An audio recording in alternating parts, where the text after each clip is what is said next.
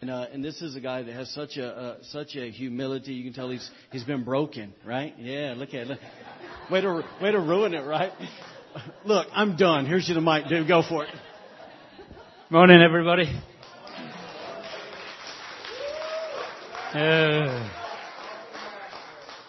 It's good to be here again in sunny Camden. Time to go home, I think. The weather's changed.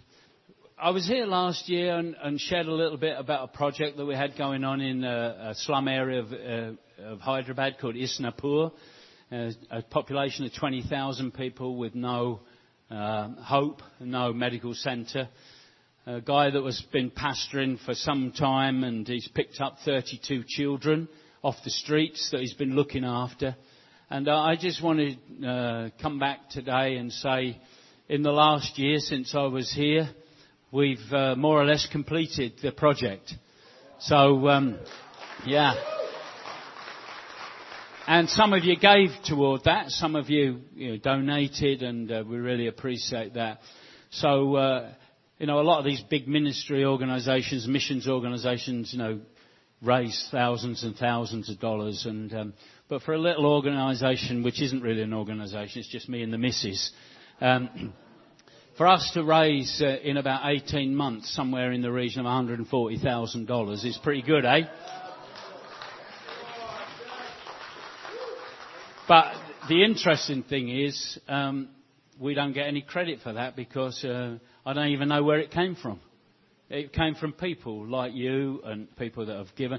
I even had a little junior school, and I went to share with the pupil council, the school council. They were all 7 and 8 year olds. And showed them the picture of the children, and they decided that the school ought to give £1,000, about $1,500, to this enterprise. So you'd be surprised where all the money's come from. It's come from Christians, it's come from non-Christians, it's come from all over the place. But I wanted to show you a few pictures. If you could put that one up for me, that'd be great. That was the original building. It was a church. It looks really good, doesn't it? I wish you had a place like that, don't you? Right here in Camden, people would be flocking to you. Anyway, I don't even know whether this is going to work. It isn't, so my friend's going to, every time I point at him, he's going to press a button. These are the kids, some of the kids from, that's Pastor Simon there, and his wife Sunita, and he just picked up all these kids. Thank you. There was about 4 or 5 of those 32 that had a bed like that, and that's all their gear. Most of them just slept on the floor of the church building there. Just carry on, just keep scrolling them through, and we'll show you. So that's what we did to the building. We improved it a lot. Opened the land up and got the plot there, and we started to build. There we are, all praying over it. Thank you. And there's me starting the whole thing. They call it a breaking the ground ceremony. Everything you do, you pray over it. And then that little shovel there, if I can show you it, I'll go back a bit. See that little shovel? Oh no! Oh, it's working now. It ought not to be. Anyway, that little shovel there, that was Jean's, and she dug all the holes, and so Jean did all that. So that really helped. Okay, thank you. And then we brought some machinery in. That's to drill a bore well. That went down about 420 feet. So they've actually got free water, loads of it. And then they start building. You can see the health and safety aspect of things.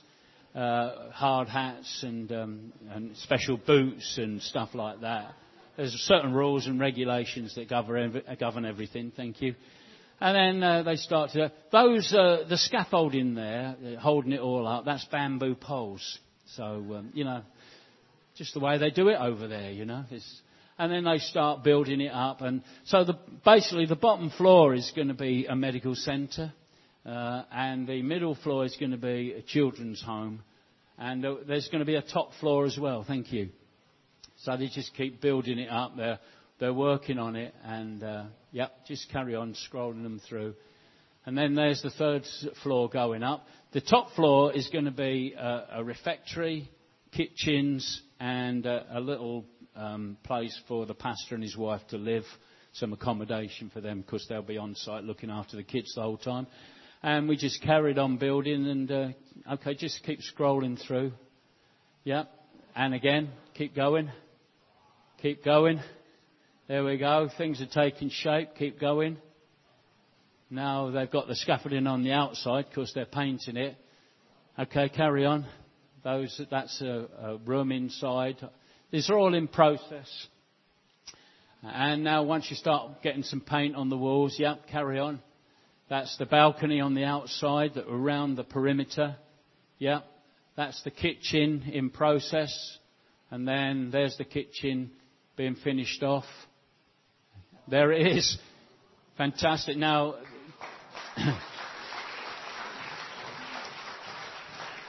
that there in Isnapur is the equivalent of having the Empire State Building in Port Clyde, right?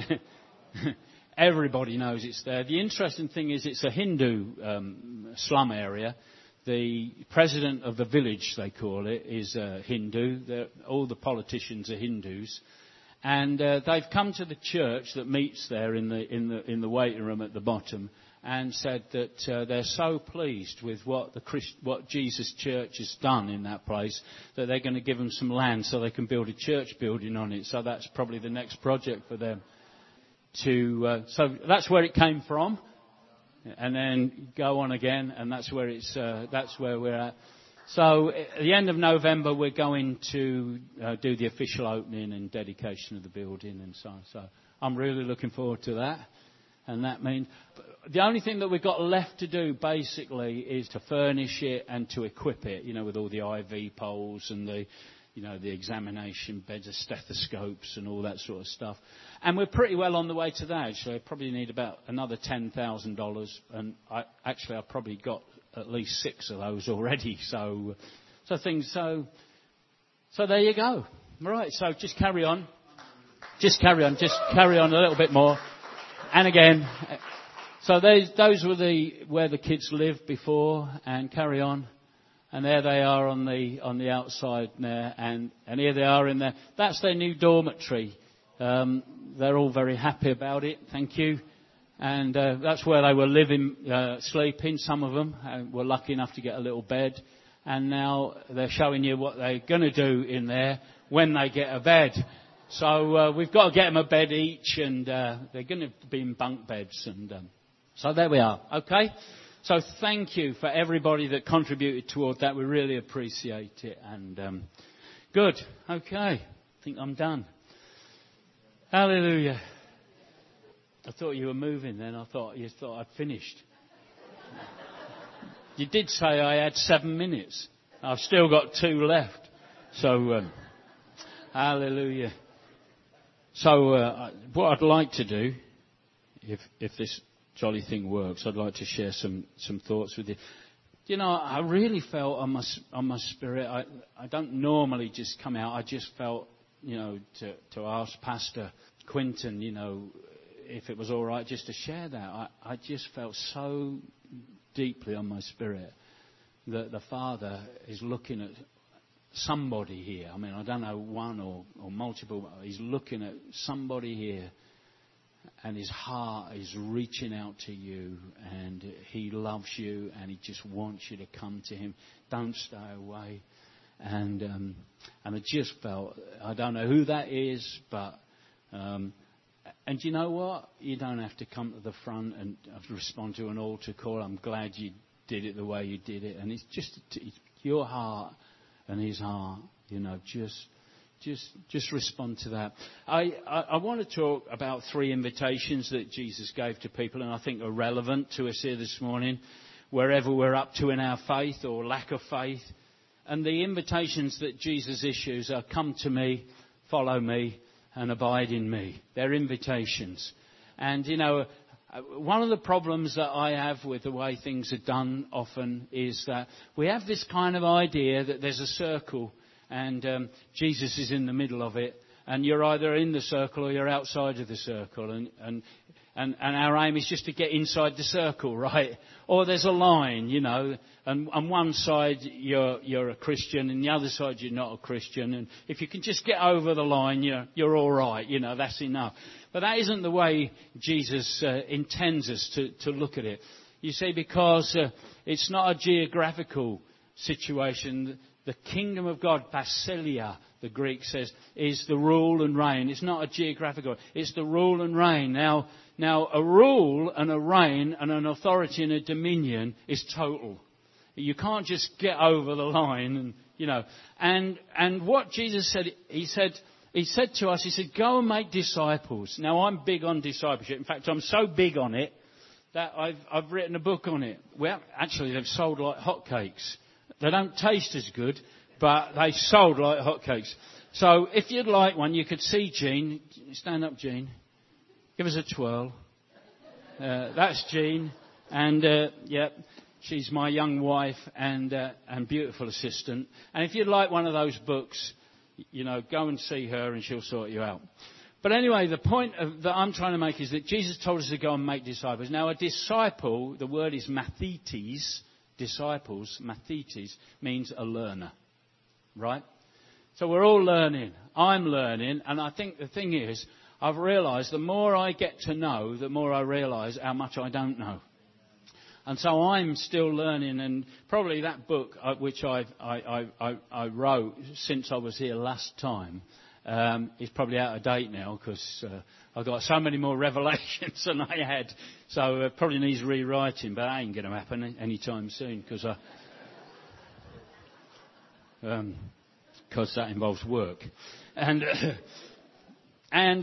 So anyway, the first invitation that I want to talk about is found in Matthew 11, verses 28 to 30. And Jesus said, come to me, all you are weary and burdened, and I will give you rest. Take my yoke upon you and learn from me, for I am gentle and humble in heart, and you will find rest for your souls. For my yoke is easy and my burden is light. Now, for me, this invitation has three invitations, 3 in 1, which you'd expect, wouldn't you, from somebody that's in the Godhead, right? So anyway, he says, come to me if you are weary and burdened, and I will give you rest. So the first invitation that Jesus says is come. Come to me, and I will give you rest. For me, this is an invitation to salvation. You may be burdened by the way you've lived your life, the sins, which we've all committed. We're all sinners, right? All have sinned and come short of the glory or the perfection of God. And so we need a saviour. And you only need to tune into Jimmy Swaggart to know that.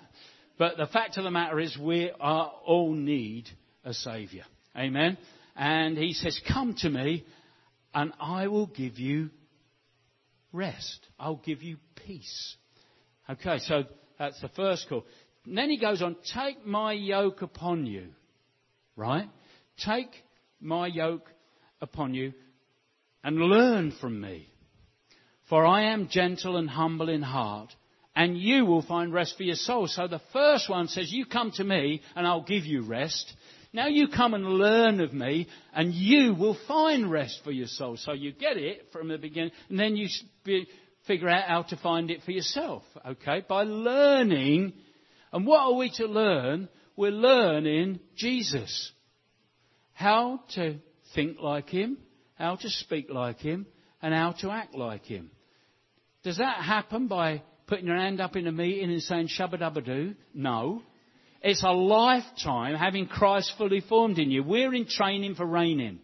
And that's what I love about your equipping, Wednesday night's equipping. You are going to be put through some training for reigning. Because you see, the kingdom of heaven is coming on earth. That's why we have to pray every day. Lord, your kingdom come.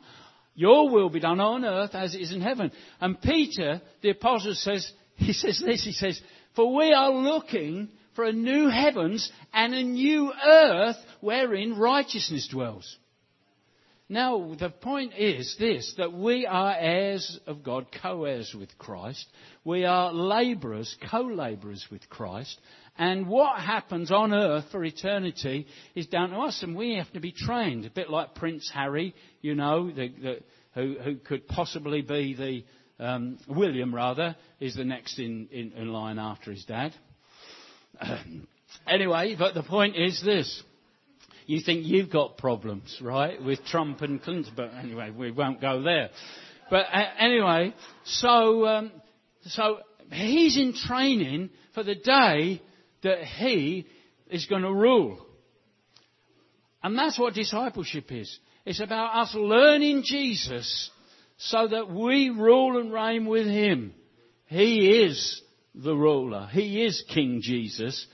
But we have been called as his disciples to learn him so that we think like him, we speak like the Father, we act like the Father. And we are in training for reigning. So Wednesday nights, get yourself here because you need it. Okay? It don't just happen to you. It doesn't just drop on you all of a sudden. I mean, we all love that scripture, don't we? That, when we see him, we'll be like him because we'll see him as he is. And so we don't have to do anything. It just, all of a sudden, in the blink of an eye, all of a sudden you become mature, grown up and know everything. It doesn't happen that way. Disciple, learner, mathetes. Anyway, so, it says, for my yoke is easy and my burden is light. Now, the yoke is not only his teaching, but it's also what you used. When I go to India, we have a yoke of oxen, and they still have those wooden yokes, and one animal is yoked with other. What he's saying is here, he says, I'm gentle and humble in heart. So I'm not like, come and learn from me, but I'm not like an angry policeman or an horrible school teacher. He says, I'm gentle. And come and learn of me. Take my yoke upon you. In other words, you're going to learn now not only to come to him for salvation, not only to come to him now to learn, but you're actually going to come to him to learn how to serve as well, because it's not going to be you doing it. And that's why, because sometimes, I don't know about you, I look at that verse, it says, my yoke's easy and my burden's light. I said, well, how come it seems so hard and so heavy? And probably because we're carrying the wrong yoke. But if he is yoked on the other side of it, guess what? It does. It's a lot easier and it is a lot lighter. So here we are. And you will find rest. The second part is to come to him and learn. And then the third part is to come to him and serve. And then in Matthew chapter 4, verses 18 to 20, as Jesus is walking beside the Sea of Galilee, it says, he saw two brothers, Simon called Peter and his brother Andrew. They were casting a net into the lake, for they were fishermen. Come, follow me, Jesus said, and I will send you out to fish for people. And at once they left their nets and followed him. This is actually an echo of the second two parts of Come to Me, right? He's saying, follow me, be my disciples. Learn from me how to be what I am and to do what I do. And that's exactly what, I don't know if you've ever read a book by Rob Bell. I mean, I know sometimes he writes some stuff that's controversial, but he wrote a book called Velvet Elvis. It's definitely worth a read. And he talks about how young Jewish boys grew up, how they went to school and had to learn, the first 5 books of the Bible off by heart, This is normally the part where I say, how many of you have got 100 verses committed to memory? And everyone goes, But the point is, they had to learn the first 5 books. Because most of them didn't make it. So they got sent home to learn the family business. Anyway, then they'd move on from about 8 years old till about 11 years old or 12 years old, something like that. And then they'd go to the next, the next level where they learn all the rest of the scriptures, the prophets, the oral traditions, the wisdom, the whole bit. And then the best of the best, then that past that, they learn all that. Then they go on. But the rest of them, most of them failed again at that point. So they go home to learn the family business. And only the very best of the best, the creme de la creme, can apply to a rabbi to become one of his Talmidim, one of his disciples. Now, the rest of them have all gone home. They've learned farming, fishing, whatever it is. They've gone home to learn the family business, start families of their own, so on and so forth. But just the very best of the best of the best come and apply to a rabbi. And the rabbi wants to know whether this pimply kid that stood in front of him can actually eventually do what he does and be what he is. And it's only until he's absolutely certain that kid can do that because he's going to have him for 15 years. From the age of 15 to the age of 30, where a rabbi typically starts his public ministry, he's got this kid. But if he's absolutely certain that this boy, and it was boys in them, but of course now it's girls as well. We realise that, don't we? But anyway, so if this kid he's convinced that this kid can do what he does and be what he does and spread his yoke, his teaching, he will say to that boy, come, follow me. And here we are, there's another invitation. After come to me, he's now saying to these guys, follow me. Now, the interesting thing is that these guys are fishing, right? And it says, we know and the reason they're fishing is because they're fishermen. Now, that's a mind-blowing revelation for you. Just meditate on that. And the reason they're fishermen is because they blew it. And they never made the grade. They never made the cut. They got sent home to learn the family business. And here's this rabbi, the rabbi of all rabbis, and he comes up to these guys and he says to them, come, follow me. In other words, I believe that you can do what I do and you can become what I am. And so here's a rabbi that doesn't choose the best of the best, the creme de la creme, but he chooses the not so goods, the failures. Hallelujah. People like me. Hey! I mean, not people like Quentin, but failures, people like me, And so he says, follow me. And I'm thinking, wow. Because the problem that we've got is that the church today isn't full of disciples. It's full of believers, but believers who do this. And watch the guy that stands up there and calls the shots. That his job isn't to do the ministry. His job is to equip you to do the ministry. Oh, he has to do the ministry himself as well, of course, because you don't equip people just by what you know, but what you do and who you are. And so these guys, and so there was a guy called Yosei Ben Yosa who was a Jewish rabbi, and he said, may the dust of your rabbi's feet be upon you. In other words, you're walking about, following him, whatever he's doing. Why did Peter want to walk on water?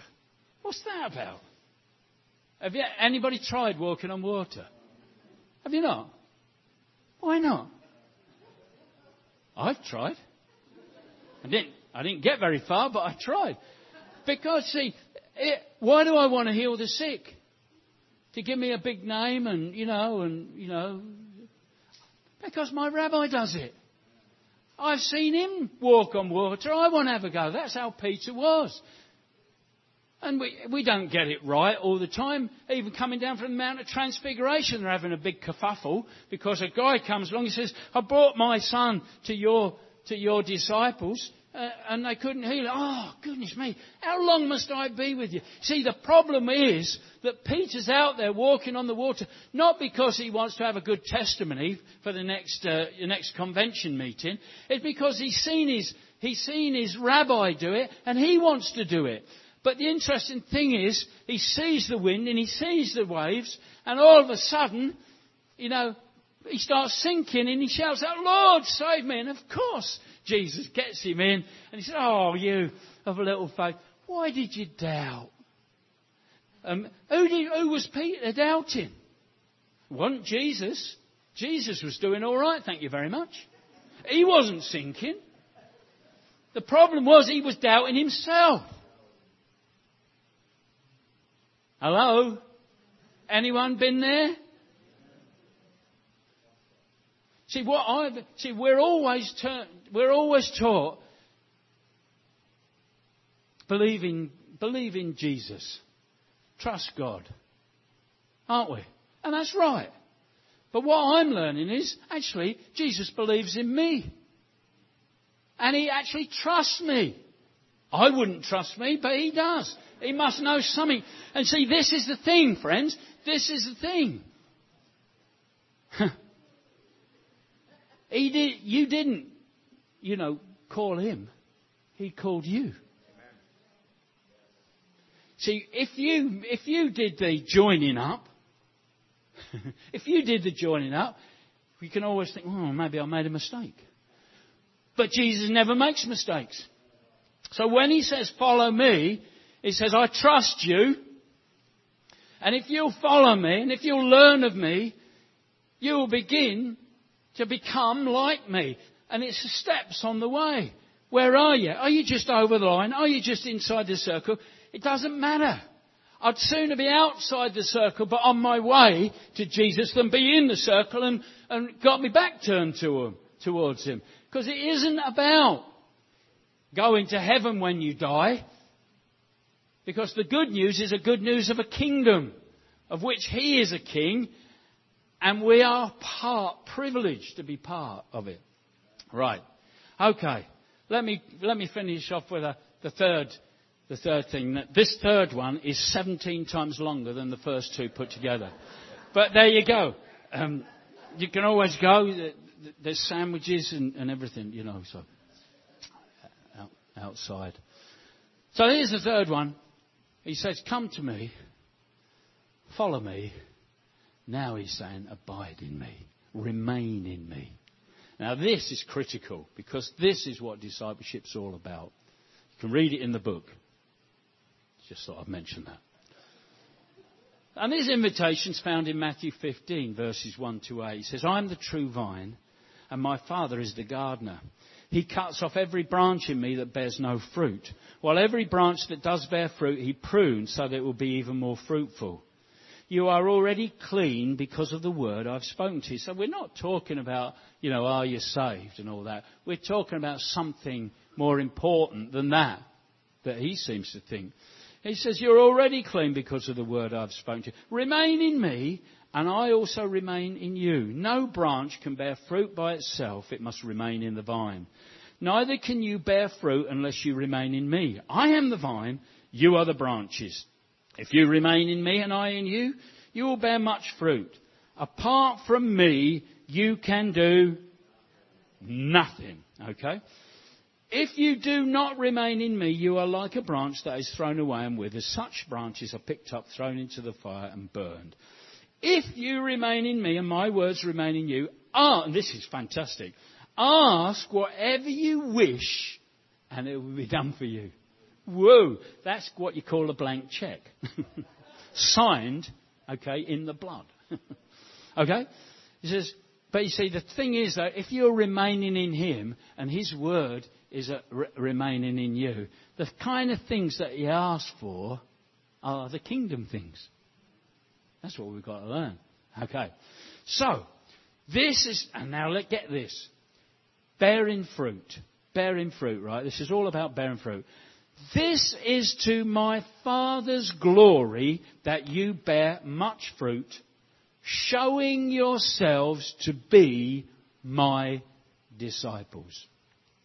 Fruitfulness, it appears to me, is the issue that determines whether we bring glory to the Father and we prove and show ourselves to be disciples. Now, what's fruitfulness? Well, fruitfulness, we know what fruitfulness is because the Bible clearly tells us in Galatians 5. It says, the fruit of the Spirit is love, joy, peace, kindness, gentleness, goodness, self-control, patience, all that kind of stuff that we don't have much of. But if we remain in him and his word remains in us, we will begin. So, no doubt, like me, you've never regretted if you are saved this morning, if you are in Christ this morning, and you've probably never regretted responding to his call and coming to him for salvation, and yet you may have had some disappointments. As time goes on, your expectations are not always realised, are they? The blessings you first enjoyed may have been lost, and instead of your relationship with Christ deepening, it may have remained static. A lot of believers, that are stalled in their faith. See, discipleship's about growing and growing and growing, getting nearer and nearer and nearer, taking steps to the right where Jesus is. Steps to the right, steps to the right. Incrementally, a little bit here, a little bit there. We're becoming closer, more mature, more like. We're beginning to think more like the Father, speak more like the Father, act more like the Father. And you may have wondered why, with such a mighty and loving Saviour, your experience is not a fuller one. Well, the answer is probably very simple. You've wandered. We can all do it. Do you know, I don't trust myself to be out of fellowship, doing it all on my own. I don't trust myself. We gather together, don't we? To be mutually encouraged, stir one another up to love and good works. Iron sharpens iron. I don't trust myself not to be in some fellowship and so on and so forth. And I have to say that an hour and a half on a Sunday morning isn't quite enough. Our role is just to trust Him to keep you. Listen, I've learned this from Andrew Murray. Anybody heard of Andrew Murray? Old guy. In fact, he's so old that he's dead. But if you read some of his stuff, it's kind of hard to understand the English. But I tell you what, it's a mine of absolute gems. And I was reading about abiding in the vine. And he talked about, and I got this picture. One of the ways of getting more grapes and getting more fruit and everything is that you actually graft a branch onto a vine stock. So what happens is, they'll often, the vine dresser, he'll cut a V in the vine stock, and then he'll carve to a point the branch, and he'll fit that point in that V, and then he'll bind it up, and what happens is that it grows together, and more fruit happens. So I began to think about this, and I'm thinking, Jesus says, I'm the vine, and he got wounded, didn't he? In his side, and wounded for our transgressions. And of course, the branch has to be shaped as well. That's called repentance. You have to cut some stuff away. When you get that repentance and that faith and then that joining together and the binding up, guess what happens? All of a sudden, the branch that could go nowhere, all of a sudden, this vine stock is taking up all the goodness out of the soil, and he's pumping the life and the sap and the blessing and the energy, into that branch. Wow. The life of Jesus pumping in. I walk about thinking to myself, what am I doing? I've got the life of Jesus pumping through me. I'm pumped up. And of course, what happens is then I begin to grow. And as I begin to grow, there's some leaves happen along the way, which is for the maintenance of the health of the branch. But then all of a sudden, all this fruit begins to come. This love, joy, peace, kindness, thinking the way I'm thinking, speaking the way I'm thinking, acting the way I'm thinking. But the fruit isn't for me. The fruit's not for me. Any fruit that's in my life is for you guys or anybody else that I come into contact with. And I'm producing all this fruit and feeling pretty good about myself, and then bingo! The Father comes and He puts His finger on something. And I have to go through the learning circle. We have to learn to repent and trust God again, that He can make me better, make me more fruitful, and bring glory to my Father, and prove that I'm a disciple of Jesus. And then, goodness knows what, again, the fruit comes again. More fruit. More fruit. And it's a cycle. And guess what? It's a never-ending cycle. And this is the fantastic thing. That fruit that I bear belongs to the vine, but it isn't for the vine in the sense. And this is the fantastic thing that I want to tell you about. And I don't want you to get all proud and puffed up and think of yourself more highly than you ought to. But listen to this. I'm the vine. You're the branches. apart from me, you can do nothing. But listen, a vine cannot produce fruit without a branch. And just as a branch can't produce fruit without the vine. That is the incredible condescension of God. Can you imagine it?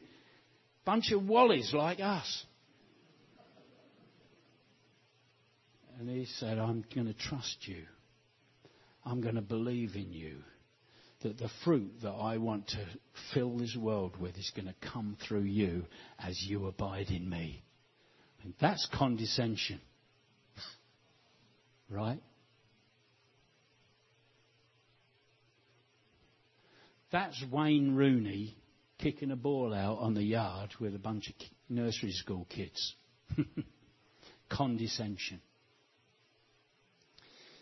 And our role is just to trust him to keep us. I don't know where I am in my notes because I haven't been looking at them.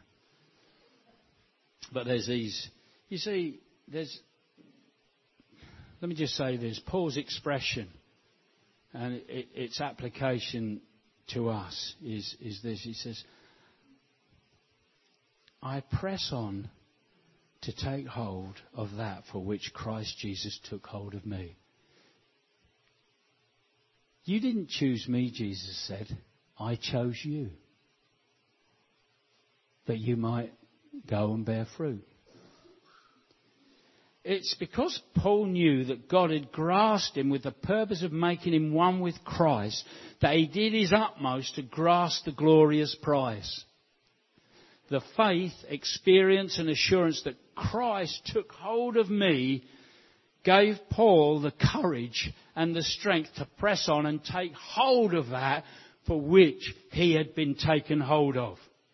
Paul's expression and its application to the Christian life can be best understood if we think, Pastor Quinton was talking about his little lad, but it's like, can you imagine being, this little lad has got a wall which seems to him right up here. And somehow Quinton is up here saying, come on, son, grab hold of that. I'll pull you up. There's a foothold. There's a handhold. That's what it's like. The Father looking after. And he points to the spot on which he'll keep him to plant his feet as he leaps upward. The leap will be too high and too dangerous for the child alone, but the Father's hand is his trust, and he leaps to get hold of the point for which his Father, apprehending that for which I've been apprehended, pressing forward.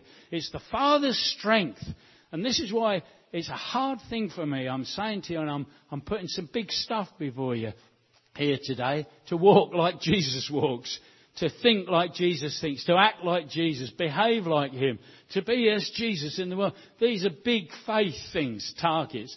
But the point is, what I'm saying is, that's what God has for you and for me. We're not just meant to be pew warmers. It's not, church isn't just about bums on seats on Sunday mornings. I know you use bum in a different way, but anyway, there's no bums in here. But the point that I'm trying to make is it's the Father's strength that secures him and lifts him up and urges him to use his utmost strength. Such is the relationship between Christ and you. Has Christ taken hold of you? Look up to him and know that he's taken hold of you. In Philippians 1:6, Paul says, being confident of this, that he who began a good work in you will carry it on to completion until the day of Jesus. We remain disciples all the way through, lifelong learners. And friends, you don't learn anything unless you allow yourself to be equipped.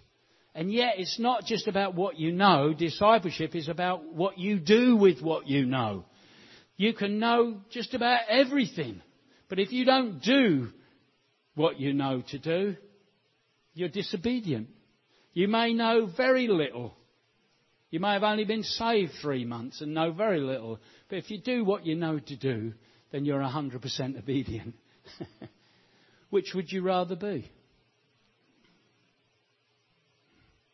Your answer. It's in that confidence that you'll gather the courage day by day to say, I press on to take hold of that for which Christ took hold of me. It's because Jesus has taken hold of me and because Jesus keeps me that I dare to say, Lord, I abide in you. So here we are, as the branch in the vine. The connection between the vine and the branch is done for you. It's already done. That's why it's almost a no-fail as long as we respond to it. The connection's made. The V's been cut in the vine and you have been washed by the word and grafted into that vine. All his sap and energy and life. Because you are his sons, God sent the Spirit of his Son into our hearts, Galatians 4:6 says. Jesus' teaching on the vine shows us the completeness of the union. Without his disciples, Jesus cannot dispense his blessing to the world. Follow me, and I'll make you fishers of men. In a recent survey that I saw of evangelical Christians in North America, it was discovered that something like 97% of them had never led one person to Christ. Now, that's not to condemn anybody. That's not what we're about, right? It's just to say that Jesus says the fields are white unto harvest, but the problem is the labourers are few. 97% of us aren't producing the fruit. See, the fruit's so important. We went apple picking. The interesting thing about, where was that? It was an orchard. Right, so we went apple picking. And if you open the apple, the fruit, if you open it, what's inside of it? Seeds. Absolutely right. So, it's seeds. What is the job? What's the role? What's the whole raison d'etre? That's French. What's the raison d'etre of an apple tree? What's it meant to do? Huh? No. You see, it isn't. The job of an apple tree is to make more apple trees. You see, the fruit is important. Of course it is, because without the fruit, you haven't got the seed. In Genesis 1:28, somewhere around there, it says, be fruitful, multiply, and have dominion. Subdue the earth. That's bring kingdom, rule and reign, authority and dominion. It says, be fruitful first, because the seed brings the multiplication. Be fruitful, multiply. They're joined together, but without the fruit, you won't have the seed. And without the seed, you won't get the multiplication. Yes? So, if we as disciples of Jesus are producing fruit in our lives, not only bringing glory to our Father and proving and showing that we are Jesus' disciples, if we're producing fruit in our lives, we'll have seed to sow into the lives of others. These are the kinds of things that we need to start thinking about. Otherwise, it's going to be same old, same old. That's what happens in India. They get something and they start producing some fruit. Before they know where you are, they bought others. Multiplication.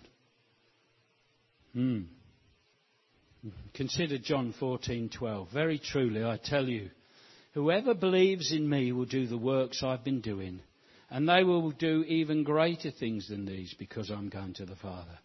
All that Jesus is in heaven, he is for us. All the branch possesses belongs to the vine. The branch has no reason to exist except to be of service to the vine. That is a hard thing, guys. Is that how you look at your life? The only reason I should be here is to be of service to the vine. I don't think we think like that, do we? Especially not in Europe or North America. Gone quiet, isn't it? So what? You know, you can preach a message, so what? So what? Is it true? Yeah, well, so what?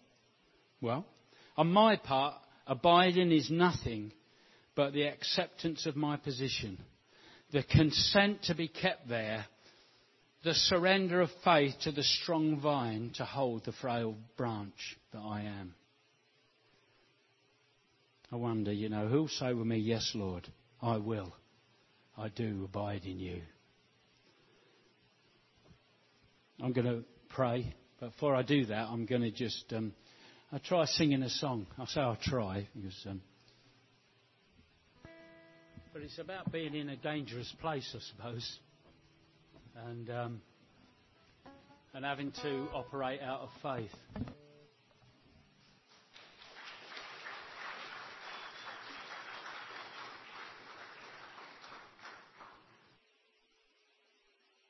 Oh Lord, how incredible is your love. Behold, what manner of love the Father has bestowed upon us, that we might be called the children of God. And that is what we are. Such knowledge is too wonderful for me, too lofty for me to attain. I can only yield myself to your love, with a prayer that day by day you would reveal to me the mysteries of such knowledge, and so encourage and strengthen me to do what my heart longs to do, and that is forever, only and completely to abide in you. Amen. In the book, I write about something that I felt God spoke to me many years ago on a rooftop in India. I was waiting to catch a plane to come back to the United Kingdom. I don't know if you believe that God speaks to you, but not all the time. I'm not saying every 5 seconds, but now and again I've heard the voice of God speak to me in a way that's absolutely changed my life. Because normally when God speaks, he don't mess about with words. He's got a reason for it. And I was on the roof and I felt the Holy Spirit say to me, what's wrong with my church? And of course, being a clever dick that I am, I said, well, Lord, I believe it's a lack of authentic discipleship. And the Holy Spirit, as quick as anything, and that's how I know it's the Holy Spirit, because I would never have thought of it. Holy Spirit said to me, no, that's not the problem. The problem is that my people worship false gods. I said, oh no, Lord. I said, that can't be right. We have a revelation that you are the one true living God, creator of heaven and earth. You are the God of Abraham, Isaac and Jacob, and we worship you. He said, no, the problem is that my people create me in their own image. And at the end of it, they end up worshipping themselves. Well, I ended up on the floor in tears because I knew I can do that. What do I want God to be like? What would I want God to do for me? What would I want him to say to me? And I make God like that. And of course, then when I worship that God, I'm worshipping myself. He created us in his image, but we have the tendency to create him in our own image. And the bottom line is this, what God showed me was that you cannot be a disciple of Jesus in your own lordship. He has to be Lord. And that's the thing that every single one of us has to settle in our hearts. Who is going to be the literal, practical Lord of our lives? Amen. Lovely to see you again. God bless you. I love what's happening here. I love your new pastor. He's fantastic. You're doing good in Jesus' name. But you ain't there yet. Let's stand to our feet. Stand to our feet. Listen, there's a core value that I personally have when it comes to church, and when we hear a message, especially like one today, where it really just grabs the heart and the core of Christianity. Amen? That we're called to be disciples. And so here's what I believe, that every time we have an opportunity to hear a word like that, it really must be followed up with a decision on our end. Now, I recognize that a decision on our end is more than just lifting our hands and saying yes. It's really what happens when we leave this place, of how we apply that to our lives. And that's one of the reasons why I personally, every time I sit in church, I take notes so I can easily go back and look at those notes and pray those notes and get that in me. Amen? So here's what I want to do. Just simply, I want us to close our eyes. I just simply want us to maybe, before we roll out of here today, say, yeah, I'm going to make a commitment to being a person that is a disciple, that's a lifelong learner. Key part there, lifelong learner. And that simply says this, that I'm going to grab it in my heart to say, I want to know Him and I want to make Him known. But you can't make Him known without knowing Him. You know, earlier, Brother Viv read Matthew 4:19, where it says, come follow me, and I will make you fishers of men. So often we want to go make fishers of men, but we forget to follow Him. To understand that, you know, I've told you before that intimacy always precedes fruitfulness. Right? So we got to walk with Him and know Him. And then from that position out of our lives, guess what? People get to have an encounter with God. Amen. So let's just close our eyes. And if you simply say that we don't want to go long today, but if you say, you know what, I'm going to make a commitment to be a disciple, to do, I hate to say it this way, but not the right words, but almost to improve my word life, improve my worship life, improve my Bible life, that I'm going to actually make a commitment to start knowing Him. Just lift both hands. Lift them high if you don't mind, please. Because you're really not lifting for me or Brother Viv. You're really lifting it to the Lord. So, Brother Viv, if you don't mind, as we change the culture in this church, coming from people who just sit in the pew to watch, just saying, okay, I'm going to be an active disciple and do what God wants to do. Pray for us just in that, please. Yeah, Father, I thank you that every church has a culture, whatever that may be. It's described like it's the way we do things around here. And Father, I'm praying, Lord, that the culture of this church will be changed. Lord, many of us don't like change. And it's a problem, but it's something, Lord, that if we're going to get more like you, something's got to change. And Lord, it isn't going to be you changing to become more like us. It's us changing to become more like you. Father, Lord, you see every hand, you see every heart. And Lord, we're not just going through the motions here. But Lord, I pray, Lord, that there will be a significant culture change in this church.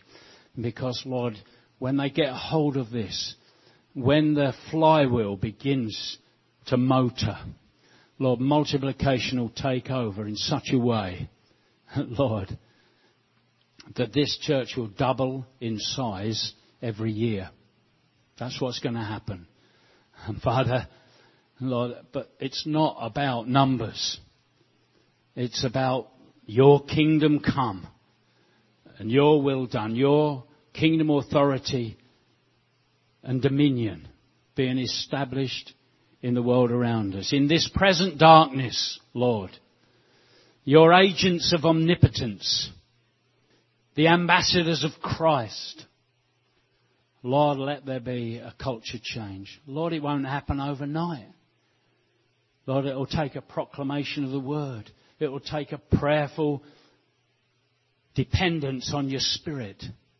It will take people and it will take perseverance. But Lord, let your kingdom come. Let your will be done in us, on earth, as it is in heaven. In Jesus' name. Amen.